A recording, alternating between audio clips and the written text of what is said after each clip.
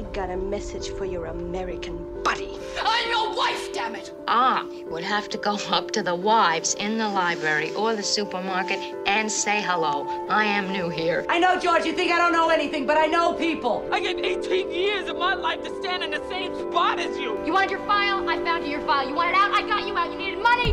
I found you some. Now, let's face it here. I've got to, latch on to something in my life. Oh, yeah, you blend. No use to try to sweet talk me, Miss Scarlett. I knows you ever since I put the first pair of diamonds on you. Who was gonna love me?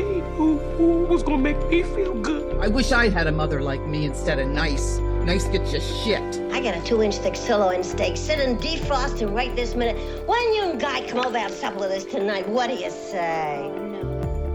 Hello and welcome to another episode of the Best Supporting Podcast, a podcast dedicated to celebrating and dissecting the performances of our favorite Best Supporting actresses. My name is Nick Kachanov, and where is that water coming from? And my name is Colin Drucker, and to also quote Bailey, all right, Mary. She does say at one point. Oh my gosh, she does.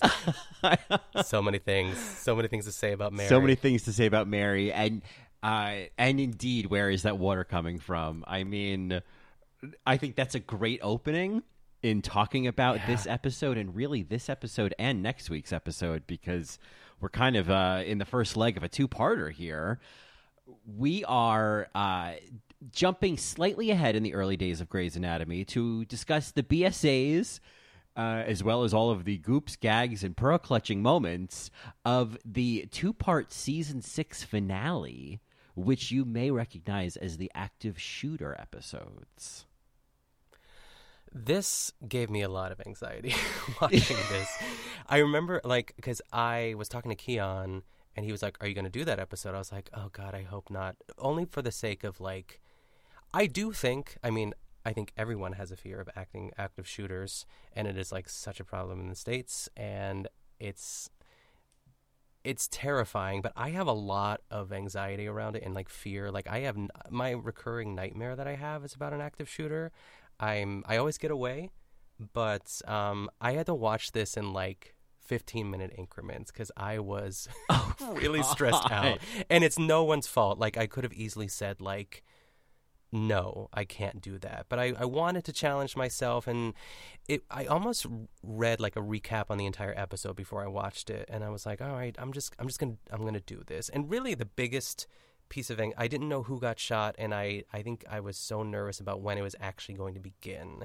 Who's the first person to get shot? And in a way, it was sort of how I felt. I said this to you in a text, hereditary level of excitement. I know that I'm going to be terrified, but I know there's some great lady acting.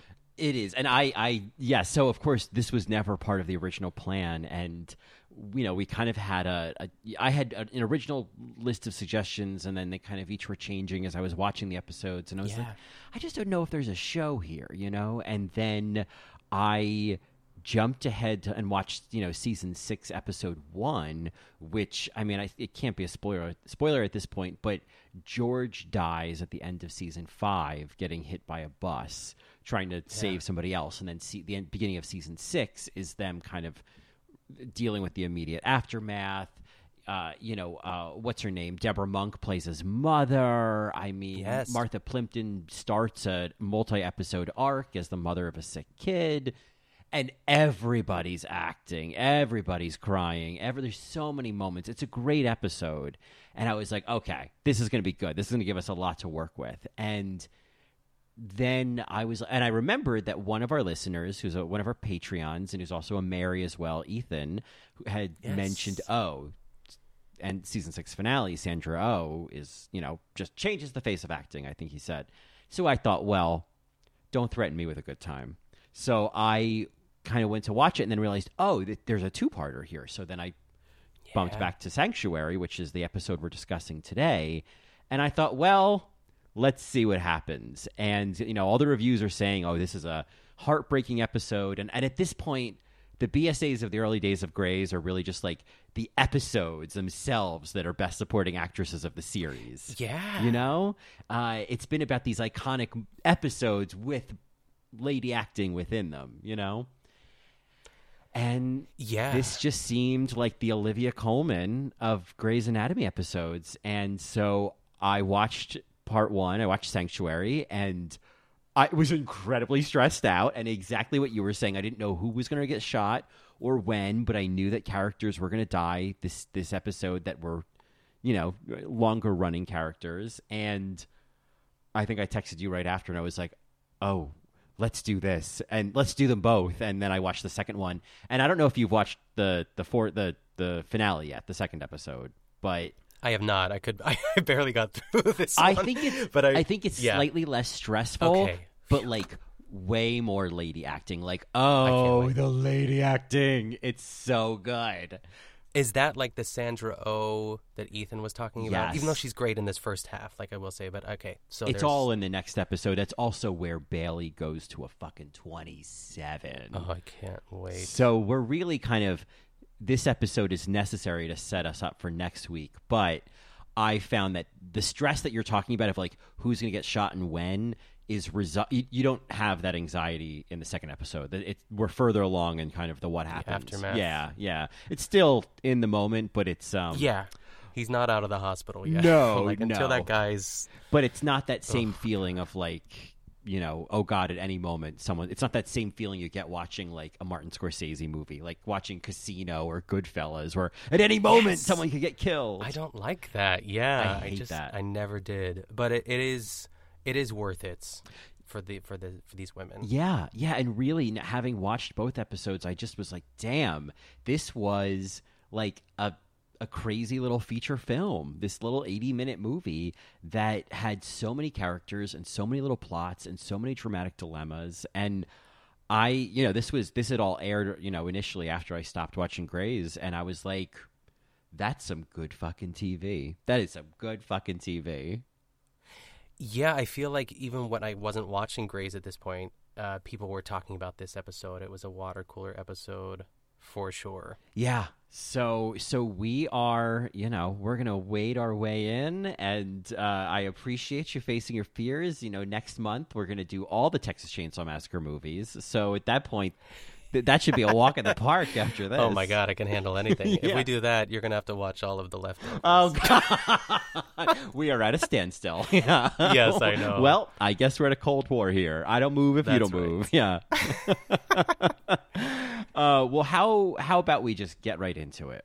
Yes. All right. So obviously, we last kind of left off in last week talking about the end of season 3. And so, what did we talk about? The end of, the beginning of season 3. Jesus Christ, the beginning of season 3. And now we're at the end of season 6. And so there's some details. I will say I'm very impressed. I didn't go back and like kind of catch up and like figure out who everyone was or what all the dilemmas were. But the exposition in the opening scenes pretty much caught me up. I kind of figured it out. And the details I didn't know, I didn't worry about. Like, if I don't know all the details about, Dr. Teddy Altman, who cares? Yeah. I felt the same. It's like I know who these people are from like walking through the room and watching Keon watch it. Like, okay, that's Owen, like hot redhead guy is how I put him in my notes until I knew his name. And I'm like, why are Callie and Christina crying at the counter like, eating cereal? Although I loved that scene. That's how it opens. Yeah. And I believe that's because Izzy had died recently. Oh, because Izzy, I think, eventually dies of cancer. And so my guess, but I was like, whatever, so much happens in these next 2 episodes that I can't be bothered with why Yang and Callie are crying in the first scene. You know what I mean? Could be anything. I thought they were both upset about their significant others as well, too. I'm sure it's adding to it. Oh, maybe that's what it was. Yeah, maybe that's what it was as well. Because they are both in romantic strife this episode. They are indeed. Yeah.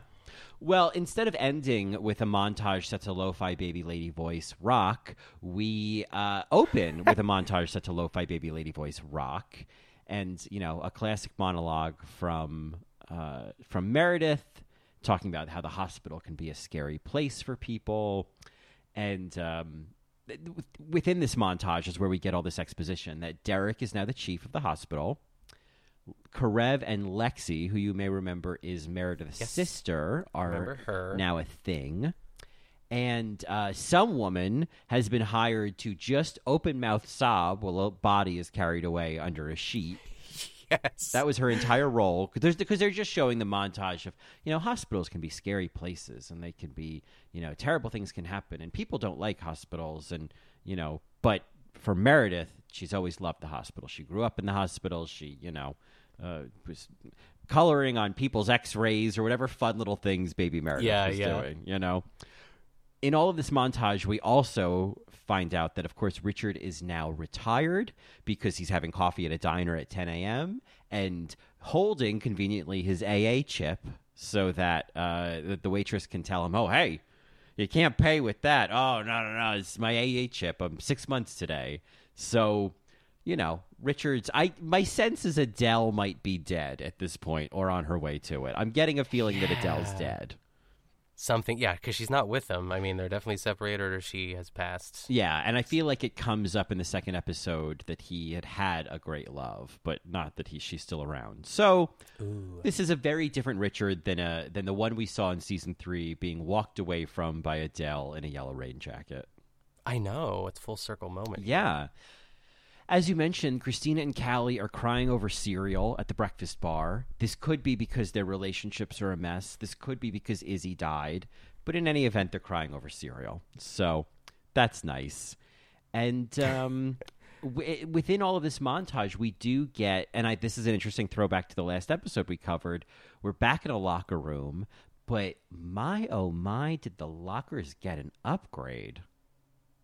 Yes. They certainly have. It's like NFL players. Instead of the old high school know. lockers, they're like, cherry wood with like recessed lighting. It's, it's like, holy It's like an IKEA. Yeah, I liked it. I thought maybe I will be a doctor. So I know, right?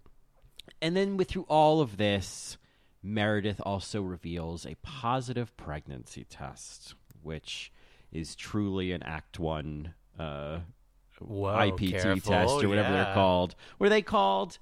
IPP tests? Oh, yeah. I don't know. I know what you're talking... I can't think of it either. I've never needed to know, obviously. Yeah, I would hope not. ITT Tech, it's one of those. It's an ITT Tech stick.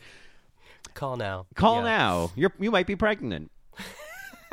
And throughout this montage monologue, which is really what it is, montage monologues, we see Meredith doing a slow-mo walk past who will be later identified as, you kind of get the vibe from the moment, but will be later identified as the active shooter in the hospital. And so Mr. Gary Clark, who is played by, we'll just name it because it really is a great performance, Michael O'Neill. I mean, we talked about in the first Grey's episode we did of this series, Into You Like a Train, how iconic, Bonnie and Tom were. But I think in terms of guest stars, like Gary Clark he's running the show. Yeah, I feel like every time I would see him in anything after this, it's like a blessing and a curse because it's such a...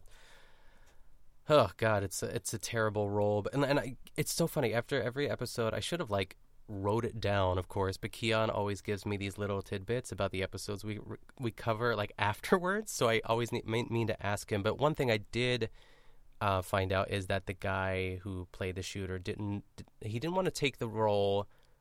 He said the only way he would take the role is if there were no kids that were shot, and that was my biggest fear during this entire episode. It's it's so fascinating because some of the wings of the hospital have no idea what's going on. Yeah. The kids section for sure. Well, wait till part 2.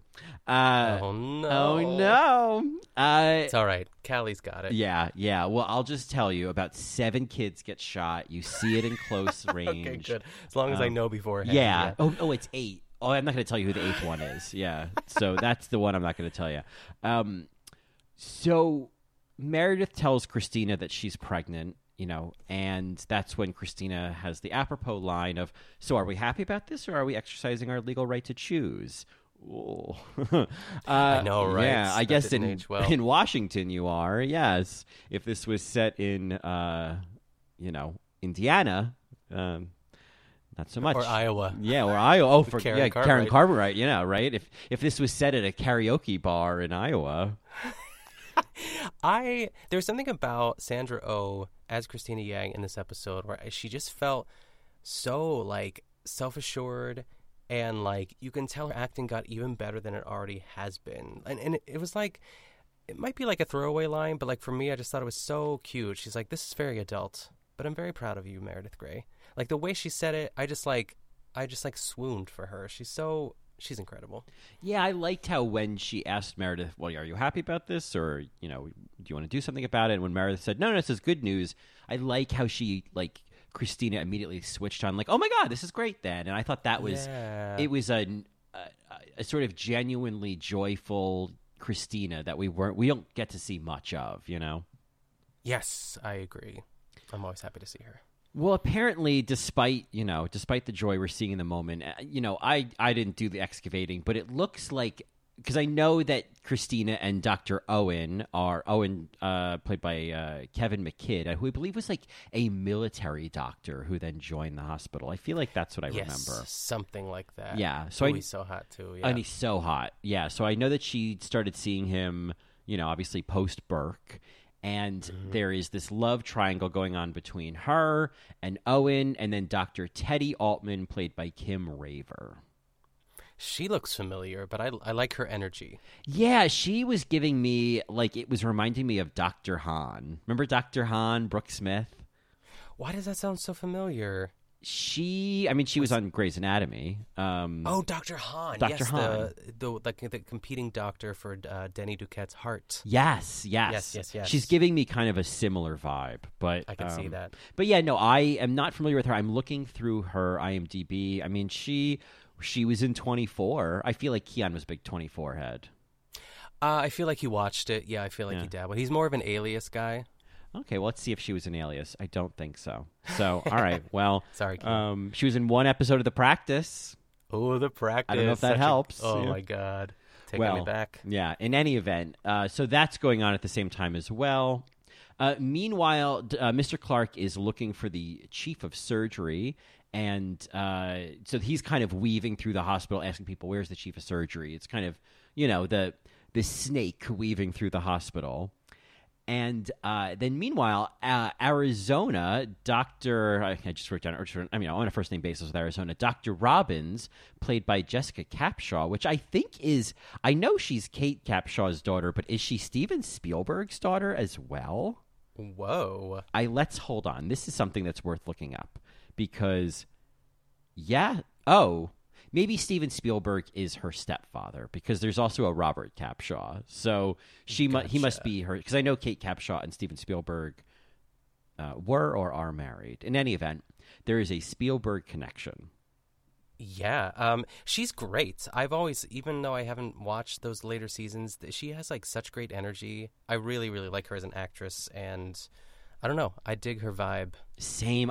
Watching the season 6 episode 1, that was where she's also in that one as well, and I really liked her, and she has just a great energy, and of course she's a lesbian. Yeah. So and Callie is in her at this point, I mean, there's a passing comment later from Arizona that you date men, you date women, but indeed Callie is not pursuing George anymore. We know that much. We know that Callie and Arizona, I believe, were together or are together in some extent, but that Callie really wants kids and Arizona doesn't. And so that's kind of what the tension we're seeing between them is all about. Yeah, more on that later, because I love that sort of hallway fight that they had. Yeah. Well, not only is that happening, and not only is there the love triangle between Owen and Teddy and Christina, but we also find out that Owen had told Derek to give Teddy's job away. So there's professional tension, there's personal tension. It wouldn't be Seattle Grace if there wasn't a little bit of both. Yeah, it's perfect. It's like, it reminds me of in some ways like an Almodovar movie where there's so many things that he's packing in, but it's all written well enough that it doesn't matter. Ooh, I love that. It totally is, yes. Which actually, that reminds me, the last shot of that season 6 episode 1, I don't know why I keep saying it that way, but okay. the episode I was thinking we might do this week ends on such an Almodovar kind of ending. Just ends on this one shot of Bailey that I was like, I'm in heaven. So Who knows? Maybe I'll assign that to you as an assignment. It's a really good episode. I would love that. Well, speaking of Bailey and Dr. Percy, played by Robert Baker, are consulting with Mandy Moore, playing Mary, who is there to have surgery to hopefully have her colostomy bag removed. Gotta love Mandy Moore. What's your history with Mandy, Colin? You know, I feel like my strongest history is the Candy video from the 90s and that little that green guy in the blue bug. Shirt. Oh, yes. yeah, and the green Volkswagen Bug. And yeah, that was, you know, and the song that she sang for A Walk to Remember, but I never saw A Walk to Remember. Ooh. I mean, that was like, I feel in my mind, I feel like that came out before The Notebook. But that was like like that in The Notebook I've seen. I think I've seen A Walk to Remember multiple times. And wow. I mean, I dare say, and she's sort of proven it too, like I was impressed with her in that movie. I'm impressed with her in this episode, and she is like a tour de force in This Is Us. Like, I only watched the first season of that, but I've seen clips, and she, I don't know, I'm proud of you, Mandy. You really made it happen. And yeah. Keon told me that one of the reasons she got cast in This Is Us is because of this episode, which I really which I love. Wow. Well, you know, without any spoilers, she's even better in the next episode. Oh, I can't wait. Yeah, I wanted to slap her in this episode. Yeah. It's, you know, there's so much of like this episode I feel is setting up. Like the first time I watched it was so intense. Then the second time I watched the episode and took notes, I was like, okay, now that I've seen the second episode, I can see how the first is doing a lot of setup for what's going to go down in the second episode. But like, there's a world where we could have done both of them today. But I feel like let's, you know, a little suspense never hurt anybody. Our time, yeah, right? Maybe that's too much for people, you know? Yes. So yeah, Mandy Moore is I am. It is a success story, despite the fact that she didn't get like an Emmy nomination for This Is Us or whatnot. The fact that she is considered such a good actor and has been so successful in acting does feel like, when you think of all of the kind of teen pop stars of the late 90s, feels like maybe the best success story. You know, I mean, Christina Aguilera is doing well, and, you know, Britney will figure it out, and, you know, Jessica Simpson, you know, all of them. They were all kind of the blonde names at the time, but like Mandy Moore, it's like she just like kept her head down and just like stayed steady, and I think has come out with like the most maybe stable career, you know? Yeah, it's really fun to see. I like her a lot, and I love that her name's Mary in this episode too, but like she has like a little bit of sass, you know, like my opening line was, how hot is my husband's ass? And she's just she's showing us that she's also cool, you know? She's cool. She's not afraid to talk about how her poop's in a bag, you know? Yeah. I mean, that was a moment of like, Mandy Moore is talking about her poop, you know? This is a big moment. I never thought when she was in that little Volkswagen Bug in 1997, I didn't even think she did poop. I thought that this person doesn't poop.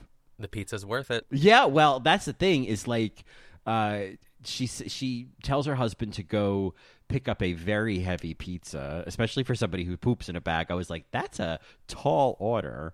Yes. And as Bailey says, well, if you get the pizza, you also get the bowel prep and enema that comes with it. I mean, if I had nickel every time I had to hear that. And you're going to do it? All I have to do is sit here? Yeah. Yeah, right? Okay. Okay. Yes. There is a... She's like, mention it all. Totally. Enema it all. Yes. And mention it all. With the legs and up. mention it all. Yes, that's good.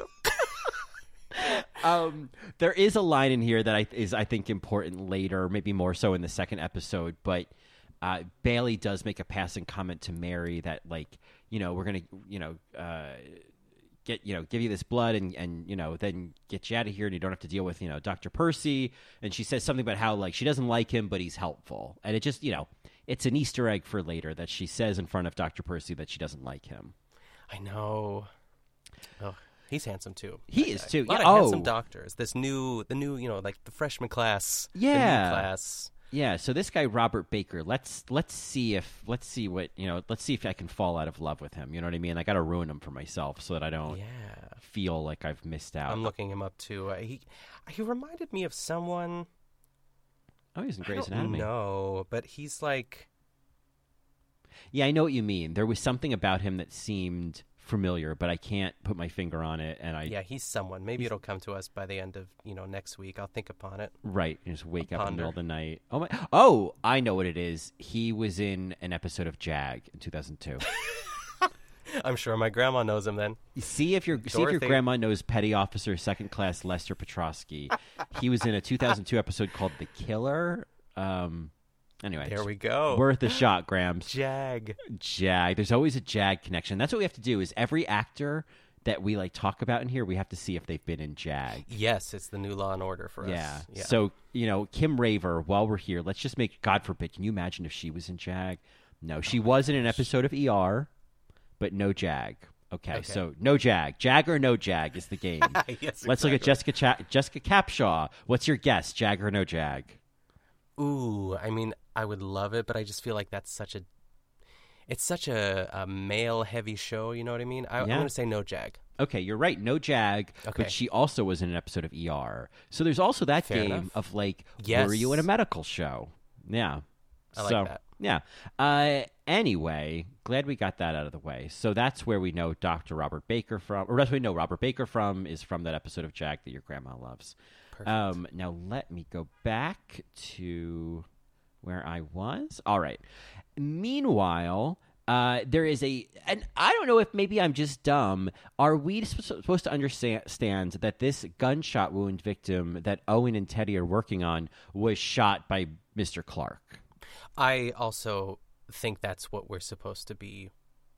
That's what happened. Yeah, because he's right. and he just shot me randomly on the way to the hospital because it's like an Easter egg. Yeah, right. It's like, oh, okay, he's already shooting. So so they're working on this guy who's been shot. The guy starts to crash, and the girlfriend, is freaking out, and they kind of give her a moment to say goodbye, and then as they escort her out, and Teddy's like, we don't have time, for things like that. And I'm mentioning this because I think all of these things are on purpose for an episode like this. Is Owen making a point of how there was at least time for her to say one last goodbye. So, oh Jesus, yeah. So getting sentimental already. I'm scared. I'm worried for Owen now. And okay, I don't know what's going to happen in the second episode. No, Well, you know that 7 kids are going to get killed. That we do know. Yeah, it's going to be pretty awful. No dogs or cats, though, because we wouldn't be doing this. That's right. Yeah, we wouldn't be doing this. And this is, of course, and, to your question of, how soon is it going to start? When's the shooting going to start? Who's going to get shot first? It is nuts how little time is wasted because Mr. Clark, wanders into a supply room and encounters Dr. Reed, who is played by Nora Zehetner. And I'm just looking to see because, obviously, the idea is that, there were recurring characters who were going to die this episode. So she had been in, let's confirm, 10 episodes. That's what Keon said, that she was kind of like an established character at this point. It wasn't Olivia, the redhead nurse, Right. It was someone, even if she got shot too, I would have felt bad. But, I mean, what if Patricia, the notary, Oh, how cool is that? How cool is that? Oh, God. And so, he, encounters Dr. Reed, is asking where the chief's office is. She gets kind of snippy with him. She's like, I'm a surgeon, not a tour guide. And that, of course, is a key thing that she says she's a surgeon. And then he just shoots her in the head. It's crazy. And I did see that clip somewhere on Instagram or TikTok or some bullshit and that. So I was prepared for this moment. Yeah. But so I was glad for that. Good, because I was not. Oh, okay. Yeah. But then Karev comes in, and then the guy just turns and shoots Karev in the side. And, and then that's basically almost like the, cut to the opening credit screen. They don't do the whole opening credits. It's just the, Grey's Anatomy. Or maybe they did that earlier after Meredith's monologue. But anyway, this is the cut before the commercial break. Yes, absolutely. So Karev drags himself into the elevator, and I think what's really interesting about this, and maybe this is something I didn't notice in more of the episode, but there's very little dramatic music. Oh, you're right. And at least in this scene, there's no dramatic music while he's dragging himself into the elevator. And that just stood out as the more effective choice. Yeah, it really kind of lets you sit in the the panic and also just like what that would be like in real life is just like inch by inch trying to save yourself. But I was like, how does he press the button? Right. He can't. And I just want to mention now, I should have mentioned at the start, but Shonda Rhimes wrote this episode. Ooh. And so it's another Shonda episode, which is similar to last week. And she talked about how this was a very hard episode to write. And like, she was like, it really like fucked me up. And she's like, and I get it. It's a TV show. I know. But like knowing that I was going to kill people in this episode and knowing what I was going to put these people through was just really hard to do. And I guess I get that after so many seasons, like you've spent so much time and energy on these people's lives that like some of them, you know, you're kind of ruining, you know? Yeah, people get attached to sub characters and, you know, of course, main characters. It's and people, it's like it makes sense because people eventually want to leave shows to do other projects or whatever. And really the only thing is to either, like what Addison did, I guess, is like she moved to her private practice and got her own spinoff, or they die. Right. And like everybody dies in Grey's Anatomy eventually. Yeah, I mean, half the people who survive these episodes are going to die later. So just you wait. But meanwhile, and this is an interesting thing that the episode's doing, where like the shooting is happening in the hospital in parts of it, and then as you said, in other parts, certainly in this first episode, there's people who have no idea what's going on, and so it's an interesting tone shift to then go to like the next scene of Meredith meeting Derek in his office to tell him about being pregnant, and you know, and he's just like tired and gruff and all this paperwork, and he's just in no mood for it, and it's just like, guy, Karev, you know, you're just like, guys, who cares? It adds to it. Like, honestly, yeah, like every time they'd cut back to, again, Cali in Arizona, I was like, they don't know yet, and eventually they're going to know. And I hate that. I hated that. Like, even Meredith and Christina just, like, roaming the halls and just like, I guess. And, like, before they bump into Derek, like, it's such a perfect device to instill even more panic. Right. It creates suspense in scenes that aren't suspenseful, right? Yeah. So, you know, this is not the time to tell Derek about the baby, which, of course, is an operative plot point as well, is that she doesn't tell him. And but she does tell him before she leaves his office, you know, Derek, there's going to be a lot of dirty sex for you tonight, so look forward to that. And I'm like, Shonda, when you say dirty sex between Meredith and Derek, what are you even talking about? Like, is she going to wear sexy panties, you know? I thought it was such a weird line because it just doesn't seem like something Meredith would say, especially dirty sex. There's going to be a lot of sex for you tonight. Right, but like dirty sex, like what are you going to do? I mean, I guess it's something that he knew. He must have known. Yeah, I don't know. There's something about it. I'm like, ew. I don't know why. My instinct was like, I mean, ugh. Yeah. Meanwhile, you know, Owen and Teddy are in surgery with this gunshot victim, and Owen offers for Yang to scrub in, and she declines, which I guess is really to emphasize just how much she wants nothing to do with him, that she doesn't even want to do surgery. Yeah, and this is where they walk out into the hallway, right? Yes. She asks, I am obsessed with the way she asks this question. She says, do you love her or do you love me? And it's not even a question. It's almost like she can't even ask the question. She like chokes on it. Like the inflection of like, or do you love me? I don't know how to like describe it, but it's so interesting and perfect. And he just like stares wide-eyed at her, and then she's just like, that's all the answer she needs. Yeah, she's like, okay, we're done. And I thought, man, you know, the one thing to point out, and it's very obvious in this episode and the next one, mostly this episode, like the number of just wildly incompatible relationships, people with just terrible communication skills. I mean, there are times where Grey's Anatomy makes me think, oh, relationships are not worth the chase. Oh my God, if this could happen, no. Put a pole through me, you know? Yeah, I mean, I guess that's part of, like, any... I guess, like, I mean, we all know that this is a well-written show, too, but, like, you have to have that... It's almost like when people say, this is such a random example, but like in Seinfeld, like 98% of the problems could have been resolved if they just had cell phones. Yeah, and like right? called each other and been like, this is happening, I need you to go here. But in this too, it's like you have to take away that part of like that rationality of like communication, like you're saying, like if they just would talk. But that's also what makes it, I don't know, a little bit it makes it a little more real, but also it seems fake at the same time too, because people wouldn't act that way. But most people can't communicate. I mean, I think that's what it really comes down to. I think both what you're saying is true. I think there's the dramatic effect, like a soap opera, of dragging the shit out. But there's also like, most people suck at communication. It's, earlier today, Justine and I did an episode for the Shore Store of Jersey Shore. Yeah. And, there's a fight between JWoww and Roger. And it's like, this is all about poor communication. The two of you are different languages or biting your tongues. Like all of this would be solved, Jenny, if you just said what you wanted to say, Yeah, high school with scalpels or high schools with spray tans maybe for Jersey Shore. Exactly. I'm just obsessed with that description. I love it. Yeah. I mean, that's really the tagline on the poster, high school with scalpels. That is the season 1 tagline. I mean, or it should be anyway. So, meanwhile, April, who I think is a nurse or is a doctor. I think she's got a doctor's coat on. But she is played by Sarah Drew, she's a doctor, Dr. April Kepner.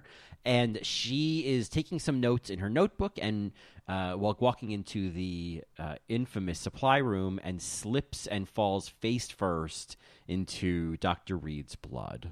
Yikes.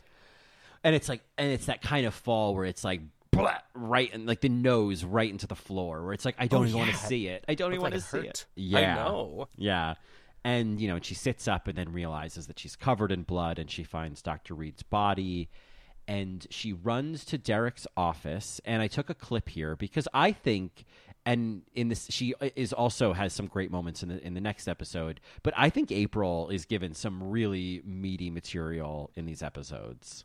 Mm-hmm. And so this is a monologue of hers when she runs into Derek's office in hysterics, or in shock, really. April, what is it? Do you know, I grew up on a farm. What happened? I grew up on a farm, so blood doesn't bother me. I slaughtered a pig once. That was a lot of blood. Bleeding like a stuck pig, that's a saying. To bleed like a pig, it means something, but you don't think of people as having that much blood. I mean, you learn in med school how many pints we all have in us, but you don't realize it until you see it. You don't get how much blood in a skinny person. I mean, my God, Reed, she's like almost anorexic. She's like 5 pounds. You wouldn't think she'd have that much blood in her, but she did. April, She did. April. You're in shock. It's all right. Tell me what happened. Reed's dead. Someone shot her. So... I at first I was like, do I like this? But then I liked it in the context of her being in shock and just rambling. I thought that was an interesting script choice. I totally agree. The first time I watched this, I was like, oh my, because it's like, I just want her to spit it out. But of course she can't, because she just slipped on a coworker's dead body. And She knows that someone has a gun, and she's just trying to get that out. I think like the whole pig thing, like I was like, I wish it didn't start that way. I wish it started out like one other sentence before that, but I get it. And then I was able to fully kind of appreciate it the second time. And her voice, and listening to it now, I was like, who am I hearing? And I'm realizing my brain is going to Gilmore Girls, but it's a mix of Rory and Paris. Rory in Paris? Is that what Rory you're saying? Rory and Paris. Rory and then her friend. Do you know the Gilmore Girls? Are you like? I know. Have you watched Rory, one episode? I've only dabbled. So I'm assuming you were saying like her best friend? Yes, it's her. It's like her like snooty friend at college, Paris Geller. So for our Gilmore heads out there, are you getting Rory and Paris, or maybe Rory in Paris? Maybe she's very trembly and nervous. Emily. Yeah. Forget move over, Emily. It's Rory and Paris. I'd watch that. She's and she's talking about sticking pigs. So I also like during this monologue, she like April kind of like wipes blood inadvertently across her forehead when she like touches it, and I thought that was an interesting little nuance of like accidentally wiping more blood on your face. I agree. It's like it is such a sight because it kind of you could tell Derek's like, whoa, is this from surgery? Like, this is right. a little nuts for you to just be running around the hospital like this. Now, tell me this, because, there are so many white women on this show that it's kind of hard to keep track of. Is April also the chick at the very end of this episode? Yes. Oh, great. Because yes. she has that monologue in the next episode, which I have seen. Yes. That is so good. So good. It's so good. That's what I'm really like queening out on. Is like, oh, she has this little monologue, but then she gets another one. Yeah, and that's good stuff there. And I thought, that's a great role to have in these episodes, because you get to have the moment for a little bit. So yeah. Meanwhile, Christina enters the elevator unknowingly with the shooter, with Mr. Clark, who then, she then ends up giving him directions to find Derek's office. And I can't say anything more, but I feel like they don't really acknowledge how, like, the dramatic irony of this choice. It's so smart.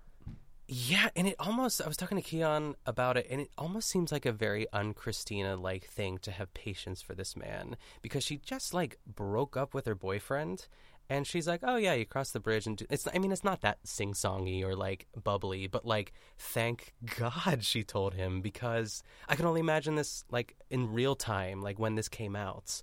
Like, obviously we knew Christina wasn't gonna die, but we don't know. Well, sure, at the time, like, that's the whole thing, is you don't know who's going to die. Or get shot, at least. Or even get shot. But, like, in terms of what happens the next episode, remember that she gave him directions to find Derek, is what I'll say. Oh, my God, I hope that that's like a get-out-of-jail-free card or something, yeah. Yeah, well, it involves 7 kids, and no... How dare you? I also just love the tension of the scene. I love... Yes. Well, there isn't a ton of dramatic music. I love that there's that kind of, like, that she kind of sound. What is that? That, like, that metally kind of, like, sheeny sound. Yeah. You know what I'm talking about? Am I making any sense? Are you talking about the elevator, the noise the elevators make? Or is it like a music in the background? Yes, it's like a musical sting in the background that happens in Mr. Clark's scenes, where it's like, it's just a tension sting. Okay. I probably didn't notice it because I was just probably too stressed out. But I'm glad you're mentioning it. They might use it in the next episode. I can't remember. Very Shiva baby. Very Shiva baby. In terms of dramatic music, those like strings and staccatos and everything. Yeah. Oh, I forgot about that. I forgot how that had such a chaotic score. Yeah. Well, we then cut to Alex, who is, bleeding out in the elevator, and then back to Derek in his office on the phone with the head of hospital security, and they come to the conclusion that the hospital needs to go into lockdown. So last week, we dealt with the plague, and we dealt with people being quarantined. This week, we're dealing with lockdowns. Oh, and my gosh. Obviously, active shooters. I mean, not for nothing, but Grey's Anatomy continues to be relevant content. Yeah. Whoa, whether we like it or not. That's a lot there. Yeah. Derek leaves April in his office, and, he's going to go take care of business, and tells her to stay there. And she says, but what if you get shot? And he says, I'll be fine. And he says, I'm the chief. And I think that that's obviously also another dramatic irony, because that's actually putting the biggest target on him, is that he's the chief. I know. It's like, but I guess he knew what he looked like, though, because I was like, could he have gotten away if he wasn't wearing his white jacket? Because that's such an important thing with Bailey in the upcoming scene. Right. But again, it's a TV show, so we'll never know. Right. But I love that he has this confidence. He's like, yeah, I'm the chief. I can handle this. And it's like, actually, you're target number 1 because of that. So speaking of the chief, Richard is continuing to have breakfast as police cars go racing by. And like a mother knows, he knows that his baby Seattle Grace is in trouble, and he goes running out. Yeah. And then, meanwhile, there is a call into the pediatric wing, and one of the nurses tells the doctors that they're on lockdown. All of the pagers start going off, and in this scene, I really liked how Arizona just was very calm, like not even knowing they don't know there's a shooter. They just know it's a lockdown, but she's just like, okay, so here's what we're going to do, and we're going to do that, and we're just going to, and we're not going to make anybody worry, and that's that. I loved it. I put that in all caps. Arizona is... She's just like it's like in All-Star 7 when like Shea Coulee took over for like the choreographer. I was like like that first number. I was like, okay, we're in good hands. Everyone loves her. She has a great sense of humor and she knows what she's doing. Yeah, she's going to be fine. Except for Callie, who does not want to even be locked down on the same floor as her. So, wow, I know. I'm like, Callie, do you know what is going on right now? I know. Oh, and it's funny because like knowing the next episode, I'm just like so excited because there's just so much payoff in terms of what we want to see happen, Sure. So, meanwhile, Bailey is checking on Mary. Mary is having big main character syndrome about being a great patient. She's like, I'm a great patient, right? I mean, you love me. I'm so great. I'm so awesome. Mary. All right, Mary, keep pooping in the bag. Yeah. Derek, he goes down to the operating room where Owen and Teddy are working on that one gunshot patient and pulls aside Dr. Jackson Avery, played by the well-endowed Jesse Williams. Every time I see him now, that's all I see. I know. Oh, he's such a babe. Ugh. And those I think the name, those eyes and the name Avery, I think is such an adorable name. Yeah. So, so he pulls Avery aside and explains that there's a shooter in the hospital. The hospital's on lockdown, but that they should just continue with surgery. Don't tell Owen and Teddy until the patient is stable. And meanwhile, Meredith finds Christina just taking notes in an empty corridor. They are not concerned about this lockdown. They are, I guess they're just, COVID deniers. They're like, oh, whatever. We'll be in the house for a week. No big deal. Basically kind of energy. Yes. I don't know who says it first, but like, what if a serial killer is loose or something like that? I'm like, girls. Yeah. Like, oh, yeah, maybe there's an expert on the loose. Oh, that'd be fun. So there's just a lot of talk about needing to help Derek that she's pregnant instead. And Christina tells Meredith that she broke up with Owen. Yes. And I feel like in a way it's like, oh, well, let's make you feel better. You can come with me when I tell Derek that I'm pregnant. Yeah, it's nice. And, meanwhile, we cut to Dr. Mark Sloan, who I don't think we've really actually talked about at all until this week. Dr. Mark Sloan, played by Eric Dane, which is not his porn name. And he and Lexi, played by Kyler Lee. That I look at her name and I want to say Chyler Leigh, but it's probably Kyler Lee, How is it spelled? I'm not looking at it. It's Chyler and then Leigh. Oh, yeah, that is interesting. Yeah. Kyler. Yeah. Kyler Lee. I've always, the name Lee, Leigh, I've always wanted to pronounce Leigh. Or lie, but no one does. So it's a me problem. Well, they are having some kind of romantic tension, but this is one of those things where I was like, oh, cannot be bothered. Don't care. And it doesn't fucking matter because within 10 seconds, one of the nurses is telling Mr. Clark he can't go upstairs, and Mr. Clark shoots her. Oh, God, that was very intense. Yeah, because that comes out of nowhere almost even more than Dr. Reed getting shot in the beginning. It's just like, oh, we're doing this. Okay. Yeah, and then they run through the crowd and, oh, God, they open up the elevator. It was perfect. I was like, oh, Shonda, you know exactly what you're doing. It was so smart. They run to the elevators, and there's Karev on the floor. So the police and SWAT are swarming outside, and Richard finds the dad from My So-Called Life, Tom Irwin. Did you ever watch My So-Called Life? I never did. Oh, come to surprises no one. Yes. I mean, yeah, this is not my surprise face, obviously. But Amanda and Jody talked about it a little bit on some of their podcasts. It is honestly a phenomenal show, and I think at some point you would do yourself a great service to watch it, because in particular, like the mom.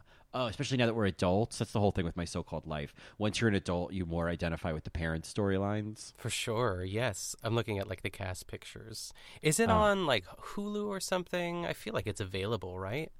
I don't know. I don't know where it is, but it's I'm worth sure it's finding. accessible. Yeah, it's worth finding. So, it's on ABC.com. There it is. You love ABC.com. I It's love all ABC. you love That's where I watch ABC.com. Modern Family reruns. You know. Oh my God, you can't get enough of it. I guess it's on Hulu as well. Okay. So, Gotcha. so there you go. But I mean, ABC.com. I mean, how could you resist? That should be their tagline. Right, ABC.com. How could you resist? Yes. Anyway, he is, Tom Irwin is playing the chief of police and is reassuring Richard they've got it covered. They got to keep everybody on lockdown. Got to keep everybody in because they don't know, they don't know who the shooter is. And, at least they do go into the hospital in a reasonable period of time. At least they don't stand around looking at their phones for 90 minutes. I know. There was a moment of like, wow, this is hitting nerves that weren't even exposed yet in terms of like, okay, there's police swarming a building and there's a shooter inside and it feels like no one's doing anything. Yeah. Oh my gosh. Yeah. The parallels. So that it's nuts. I mean, it's impressive when these shows, I don't know if it says something about the show or if it says something about humanity, that these plot lines can come out on the show 10 years earlier and still be painfully relevant 10 years later. I know. It's a little gross. Yeah. Well, I love that Mary's husband with the great ass shows up with the pizza and then he turns to Richard and he's like, oh, what's going on?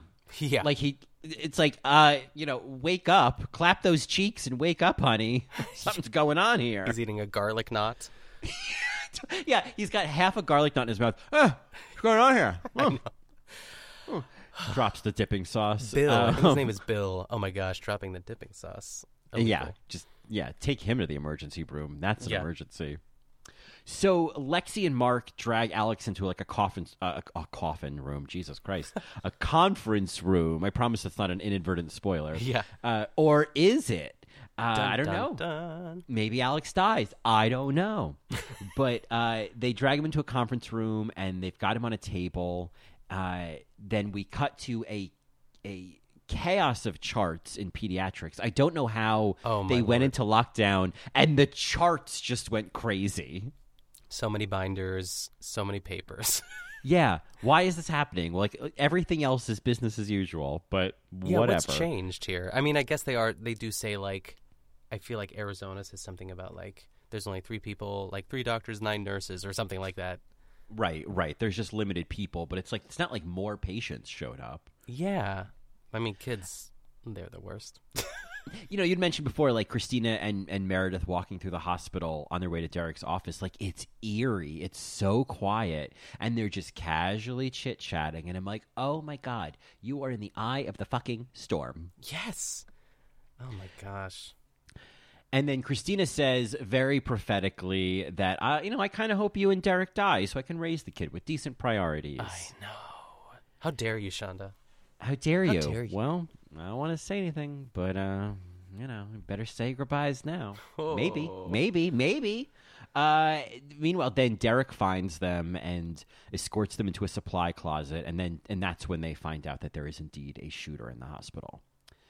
So we cut back to Bailey, who is trying to stay calm with Mary, keeps checking her pager, and, is just like, oh, yeah, okay, well, there's kind of a situation. And then at that point, Dr. Percy storms in, and this is just so fucking scary. He's like, the shooter's on the floor. Like, just like that, like, immediate threat that they're in. I'm sure that's just, like, part of your worst nightmare. Yeah. I just, like, I want to think that I would be able to, step into action like Bailey does, as opposed to just like hide, because that would be everyone's first instinct too. But oh my God, it's horrifying.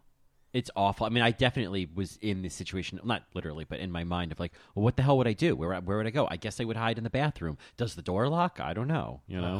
Probably not in a hospital. So, Bailey, she watches through the window and she sees, Mr. Clark shoot some of the security guards.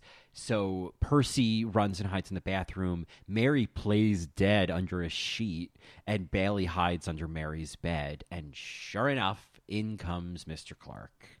Oh, God. Thank God, like Mandy wasn't. I'm just gonna call her Mandy, but Mary, wasn't like hooked up to anything. Like, you know what I mean? Because like, what if her pulse was still there? I mean, she could have just been like in a coma, so it works. Right. I mean, what if he looked and all of a sudden there was just like new poop in the bag, and he's like, she's pooping. Yeah, the bag just fills up. Like very quickly, just expands. Oh, because it scares the shit out of her. Yeah. That would be a very dark detail. That would be, yes. He pulls down the sheet and sees her, and Mandy Moore. I'm like, hold your breath, hold your breath, hold your breath. I know. That's the other thing. And it's interesting because it almost seems like Mr. Clark seeing what he thinks might be a dead body almost makes him start to panic. And you're like, dude, you just shot like 5 people. So he's like, oh, I don't know if I can do this. This is too much. And that's when, I don't know, Dr. Percy decided to take the lid off the toilet tank or something. The lid off the toilet tank. I know. It's like, of course. Yeah. And Mr. Clark, I mean, what I would have done is if the lid of that toilet tank came off, I would have taken it off, stood on the other side of the door, and if the door opened and he came in, I would have bashed him in the head. It's funny you say that because I saw a TikTok, like, I don't know, a couple weeks ago that is, if you were locked in a bathroom, like in a home invasion, that is the best weapon you can have. You could do a lot of damage with that thing. I've seen it used in movies. It's pretty fucking awful. Yeah, that's what I would do. I always think, like, if you were trapped in the bathroom, that's what you should do. Use the lid of your toilet tank. There we go. You're welcome, folks. Hopefully, you're welcome. You never have to use it. Right. And then if for some reason you have some newfangled toilet that doesn't have a tank, then what I would probably do is break the mirror, and then I would I would wrap like my part of my coat around it, and then I'd stand on the side of the door, and as Mr. Clark came in, I'd stab him in the neck. And I'm a surgeon, so I know exactly where to stab him. There we go. Yeah, that's right. I mean, my alternative, if this happened to me, I'd probably like spray him in the eyes with like the Lysol can, hope for the best. Oh, that's smart too. I might do that too. Maybe double hander. Yeah. Yeah. So he, and this kind of becomes the death wish is Percy, Dr. Percy basically says, like, please, I'm a surgeon, please don't shoot me, and basically confirms with Mr. Clark that he's a surgeon, and then gets shot and falls down on the floor, kind of making eye contact with Bailey under the bed, who then Bailey, and you don't know what's gonna fucking happen, and she suddenly gets dragged out from under the bed, and I'm ripping my pearls off of my chest. I did not expect that. I didn't. Yeah. I thought he was going to just leave, and then it would be Mandy and Bailey. This was so unbearably tense, and I have a clip. Yes. Because there's some great Bailey acting here. Obviously, so much of this is visual, but, like, it's interesting kind of just, like, knowing her as such a stable energy throughout so much of the show. She is just such a mess understandably, in this scene. And she's on her back on the floor. She's on her back, looking up at him on the floor, and he is standing over her, pointing a gun at her. No! Oh, no! Are you a surgeon? Answer me!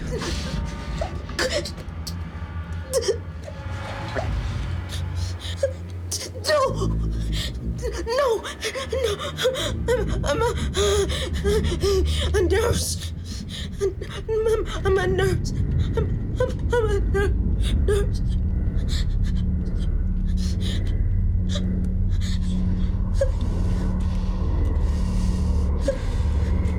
I'm sorry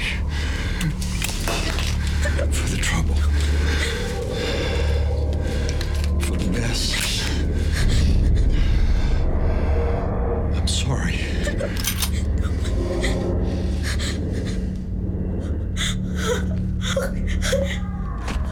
Okay.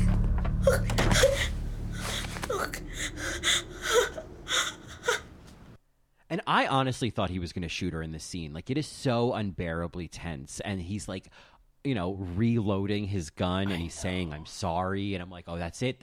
He's going to fucking shoot her. This is it. Yeah, it's even more tense to, like, than for many reasons, obviously, than the Christina elevator ride, too. But it's like, she can't go. This is not Bailey's time. But just the trauma that comes after that, like, just her, like, once he eventually leaves too, is just like her. She's so good. How does she not have an Emmy for this? And I know there's more to come in the next episode too, but I'm just continually blown away by her.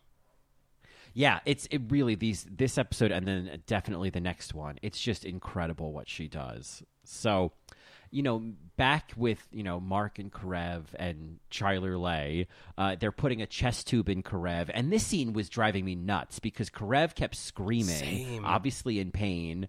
And Mark keeps telling Lexi to shut him up. It's like, hello, the shooter is outside. Can you shut him up? And she's just like, okay, so Alex, I just need you to be quiet, okay? And he just keeps screaming. And I'm like, shut him up, you stupid, inferior gray sister. Yes, I know. I thought she was going to kiss him for like a split second. Right.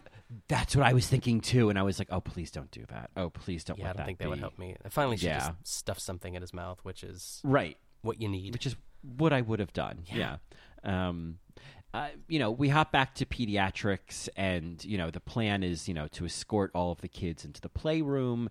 And as they're kind of navigating these, logistics, this seems to be a perfect time for Arizona and Kaylee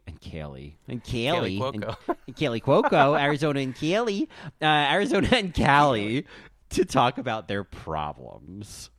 Yeah, it's like, in a way, like, it's a good acting moment, and like it's it's obviously a very real storyline in real life too. Like, one side of the couple wants kids, the other one doesn't, and like it's like I don't really side with any of them because it's an impossible situation. If one is like diametrically opposed and the other one wants it, it's kind of the end of the line in some ways, right?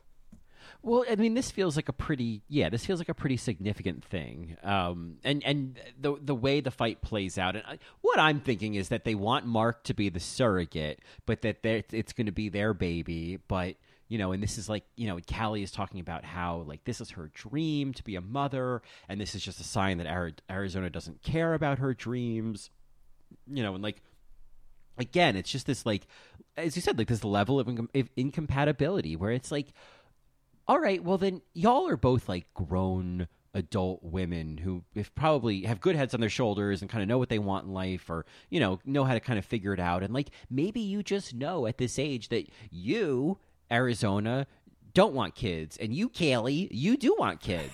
So you too don't make a right, Yeah. You dismissed my dream, is what Callie says. Yeah, you dismissed my dream. But then Arizona comes back with like, sorry, am I supposed to just like, like it's the other side of the argument too. Like, just because, like, I forget what she says. She says something like to change her mind because I love you. Like, is that what I have to do? Like, I don't want this. And both sides are valid. Again, not a match. Yeah, it's just not a match. And I don't know whatever ends up with these two. My sense is one of them dies, or they break up, or who knows, in the long run. Arizona moves somewhere. She moves to maybe could have just made that up. Arizona. Or maybe she gets shot in the next episode. I don't know. Maybe. Who knows? I don't know. God. Maybe. She's trying to protect those 7 kids. So what do you think happens to Arizona? I don't know. I'm so scared for next week. She dies. Yeah. It's going to be great. You're going to love it. Okay. So, luckily they're interrupted by a medical emergency. The little girl that Arizona was, consulting in the beginning with the appendix has been wheeled in to, distract them from more important things. Yes. Meanwhile, Bailey is trying to stop the bleeding for Dr. Percy. Mary is starting to panic, and this scene is so interesting because, like, Bailey is, trying to close up the wound on Dr. Percy. She's just like, she starts just like almost rambling, like, where is this water coming from? And she's just like not even aware that she's crying. I thought that was the coolest detail. Yeah, it's talking about being in shock. Like, that is, I mean, of course she's going to be like unwell after what just happened. Right. And I think it's a cool detail where it's like Mary needs to wipe away Bailey's tears while she's working. I know. Like, I feel like we've seen, I don't even know if it's Grey's Anatomy, but I feel like there's almost a cliche of somebody like wiping the doctor's brow while he's doing surgery. Yes. And so I love this detail of wiping the doctor's tears while she does, like, gorilla style surgery. Yes. At this point, the Owen and Teddy have stabilized the patient in the operating room, and that's when Dr. Avery reveals that there is the shooter, and they all have to stay, which is not anything that Teddy or Owen want to hear, and the two of them belligerently decide they will be taking the patient upstairs together. Oh, my God. Well, I don't want to see that, but I'm sure we will next week. Yeah. Well, guess what? Boy, are they going to be dead soon. Yeah. So, cut back to Callie in Arizona, continuing their argument of compatibility. And I honestly, the scene stealer of this moment was, I liked when Arizona was like, something about like not being a good enough lesbian for you or something like that. But then one of the other doctors, says, "Oh, excuse me, doctors, Ruby's appendix just," she does like a gesture of popped. I thought it was so funny. I know. It's like, that is such choice, but all right. Yeah. Yeah. Cut back to the supply room where Meredith and Christina are hiding, and Meredith is feeling a wave of nausea that she's been getting on a daily basis. And, while they know there's a shooter in the building, Christina's largest concern is not being stuck in the supply room with the vomit smell. Yeah, I would have taken any smell over, like, safety. That is... You're a doctor. Yeah. You smell things constantly. I know. But they have to get out of the room somehow, I guess. Yeah. Well, that's when Christina spots the shooter outside in the hallway going to Derek's office and recognizes him, of course, as the guy from the elevator. And I love this moment. I love when when Christina turns to Meredith and says, "Meredith, the guy with the gun is looking for Derek." And then Meredith jump to Meredith grabbing a bucket and vomiting, cut to commercial break. Yeah, I just thought that was so cool. I love dramatic vomiting. Yeah, especially timed with like the pregnancy. It's chef's kiss. Well done, Shonda. Chef's kiss. Oh my God. I was just talking about that with Justine on the episode we recorded today. I'm just like having a meta moment with the expression chef's kiss, and like, we need to question why chefs are kissing their fingers when they like something. Yes. I think I did that. I held my fingers up to my lips. I know. But why the chef's kiss? What's the deal with chef's kiss? Chef's kiss? That can't be sanitary. Yeah. Mr. Clark, finally encounters Derek on the catwalk and reveals that he's the widower of a patient that Derek had lost during surgery. And meanwhile, we cut back to Lexi, who is volunteering to get more blood for Alex. And that's not as important this episode as it is what it's setting up for the next episode. Okay, so gotcha. That's why I mentioned that. Meanwhile, she goes off to go get, more blood for a transfusion. And Karev is doing this kind of like Vietnam War movie kind of acting. He's like, "Hey, Mark, try not to kill me." It's like... Yes. I'm going to kill that guy. I'm going to beat the shit out of that guy. Whatever I get out of here. Shit out of that guy. Yes. It's like, oh my God, I hate like dying on the field acting. Yeah, all right, Lieutenant Dan, like take it down a notch, Exactly. So, given the fact that, I don't know what they think they're going to do, but Christina and Meredith leave the supply room and spot Derek at gunpoint across the way on the catwalk.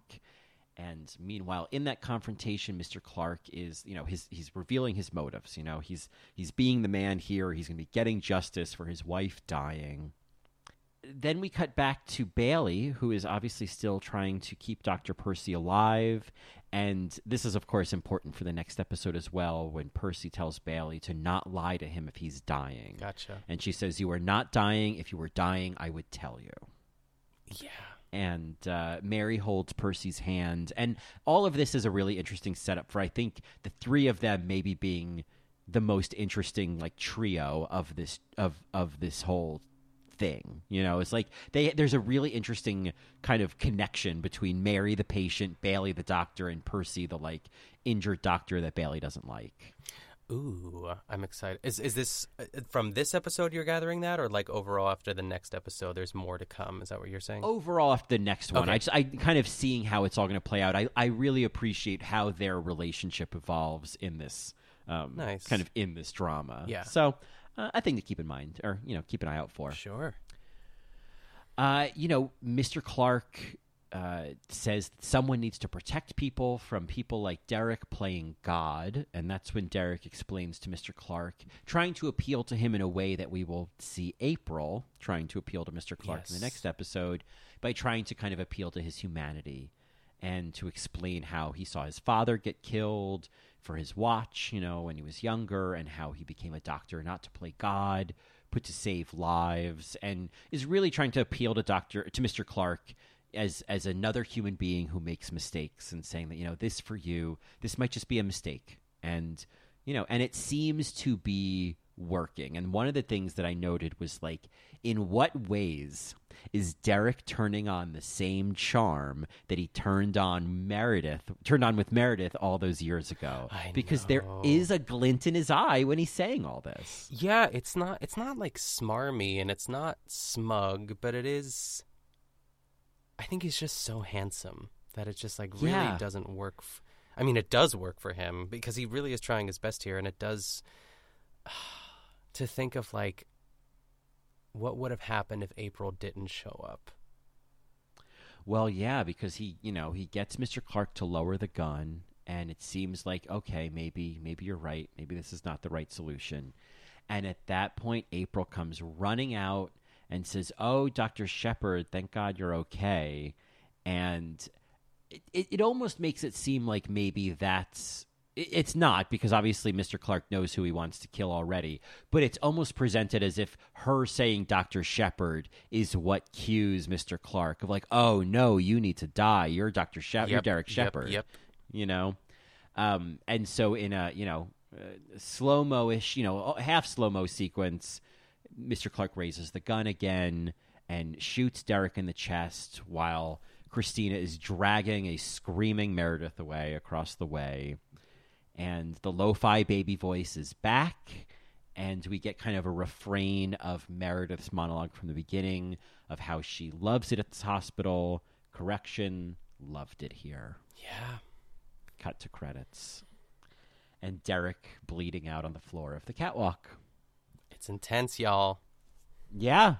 It is, I mean, it's nuts. I feel like the second episode is going to be so much fun because this is really the roller coaster kind of going tick, tick, tick, tick, tick, tick up to the top of the crest.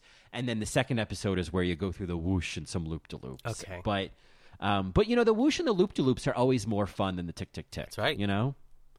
Because you've endured the tick, tick, tick. Yeah. So just let go and let the loop-de-loops happen, Oh, well, I can't wait. I'm in a way, I'm kind of glad that I haven't. I mean, I don't think I could have watched it like back to back, but I'm excited for next week, the conclusion. Yeah, it's gonna be great. So next week, folks, we're gonna be wrapping up our Grey's Anatomy discussion with part 2, Death and All of His Friends, the season 6 finale. And, there's a couple scenes because initially I wanted to do the episode at the end of season 3 when Burke leaves Yang at the altar and then Meredith has to cut her out of the wedding dress at the end. And that scene in of itself, when she cuts her out of the wedding dress, is so fucking good. Yeah. I mean, some of Sandra Oh's best acting. It's so good, but that's really the best of it. And so it's like the rest of the episode just isn't not as meaty as some of these other ones we've been talking about. Yeah, so fair enough. I think you've chosen very wisely. Well, thank you. Even if I am torturing you slightly, so. It's okay. I can take it.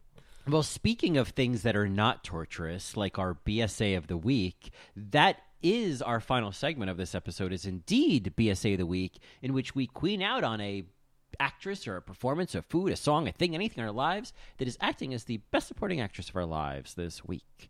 What do you got? I've got a nomination, runner-up, if you will. We went, Kiana and I went to our neighbor's house on this past Saturday. They moved in, I don't know, I think it was, actually during the pandemic. But, in the city, you don't really talk to the neighbors, you know what I mean? Mm-hmm. But she also, she goes to the same trainer that Kiana and I go to. Her name is Gia. She's great. And she had good energy. She came over to the house, and then eventually we exchanged numbers, and we had a sort of neighborhood backyard, just kind of sitting and getting to know one another. So her husband, Jeff, who I feel, Keon didn't agree with me, but just know that I'm right in this. Yeah, I'll just assume. He looks like he's a very Jeffrey Dean Morgan type, a Denny Duquette type, but with long hair. Like super long hair, like almost like meets like Sons of Anarchy in a way. Okay. They're both like tatted up. They're super cool. We had great conversation. But the thing that made me LOL was we got talking about like actors or people that we admire, and like who would you want to meet, like who would you be really geeked to meet and or just like have a lunch with. And Gia's answer, out of all the people, she didn't even hesitate. She was like, John Goodman. Oh. And I was like, what? And she's like, I'm obsessed with him. And then she pulled out her phone. John Goodman is the background of her phone. Wow. And I was like, oh my goodness. I was just like so floored by that answer, something I did not expect. And she like talked about Roseanne, and she talked about his she's a mega fan, like super fan of John Goodman. Wow. Did you tell her that he's a queen of the West? I know, that's the thing. The conversation shifted and more people started to show up. So I never got the chance to tell her about our appreciation for John Goodman, but it'll happen. I feel like they were super cool. I feel like there's more hangouts to happen, so I will definitely have to sit her down and spread the good word of John Goodman. But I loved that was her answer. I love that, and I like not even missing a beat. That's beautiful. That's and a correct answer. I bet John Goodman would be great to have lunch with. Yeah, I just loved that. So. What about you? Do you have a BSA of the week, a runner-up? What do you got? I think I've just got a BSA of the week. I think that's what I've got. And I think you would appreciate this too. This is also a recommendation to you, which is partially why I made it my BSA of the week. So I have no idea, the algorithms on YouTube, how, things find me, I find them.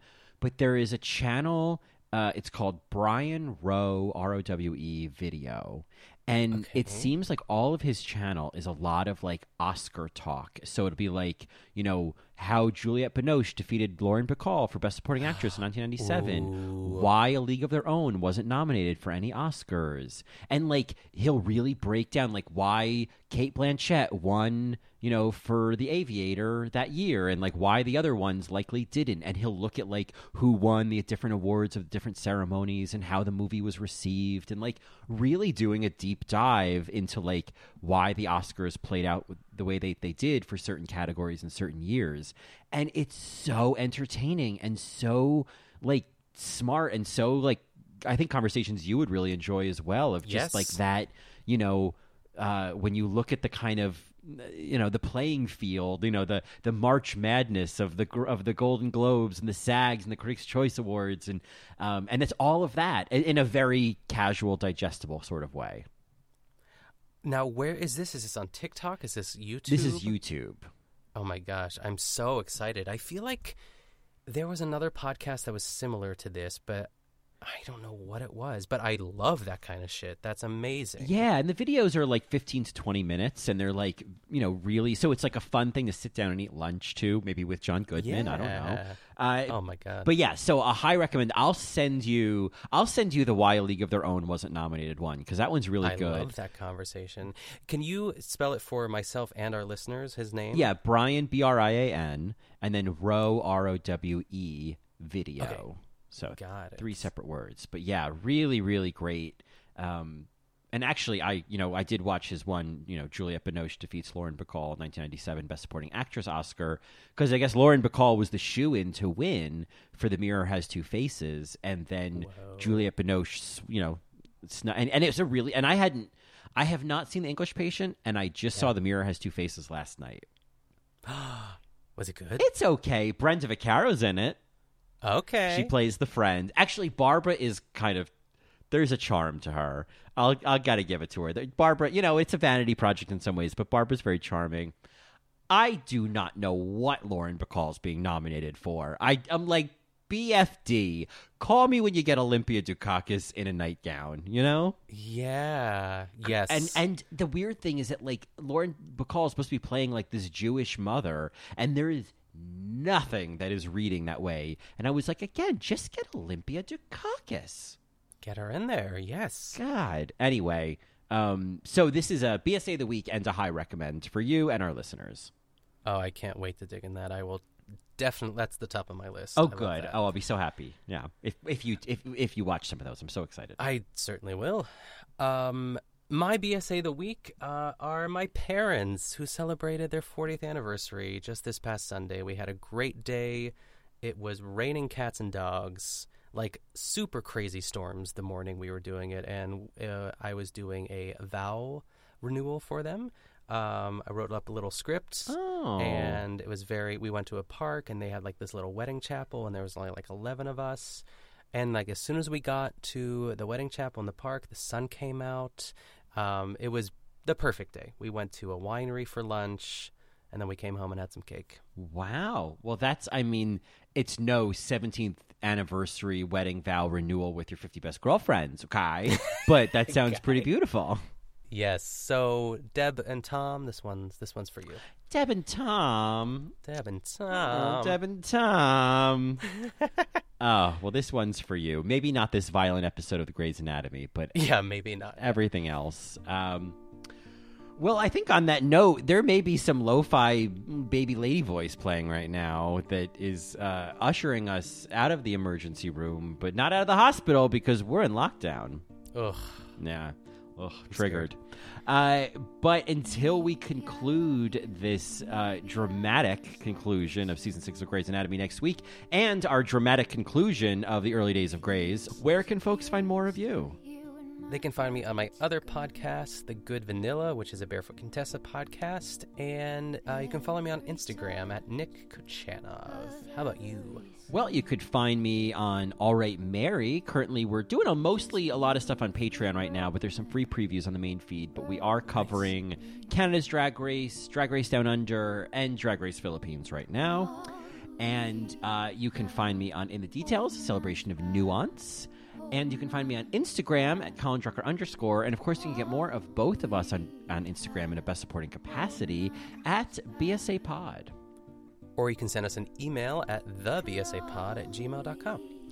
And keep your peepers peeled, especially if you're a Patreon or are considering becoming a Patreon, because indeed we are continuing our coverage of Season 1 of SMASH exclusively on Patreon this week. We are discussing Episode 3, Enter Mr. DiMaggio, this week. There'll be a little fun free preview, just a few minutes on the main feed. But otherwise, to hear the whole discussion for this week and the rest of the season, join us on Patreon at patreon.com/BSApod. Yeah, get over there, folks. This episode 3 of Season 1 is a dumpster fire. But I also love that we saw, I think we have about 5 new patrons this week. It's really nice to see everyone signing up and enjoying SMASH just as much as we are, because it is perfect. It's something. I'll tell you what. It's something. It's heaven on earth. All right. And that, as they say, is that. Holding us back, holding us back. All we have holding us back. For all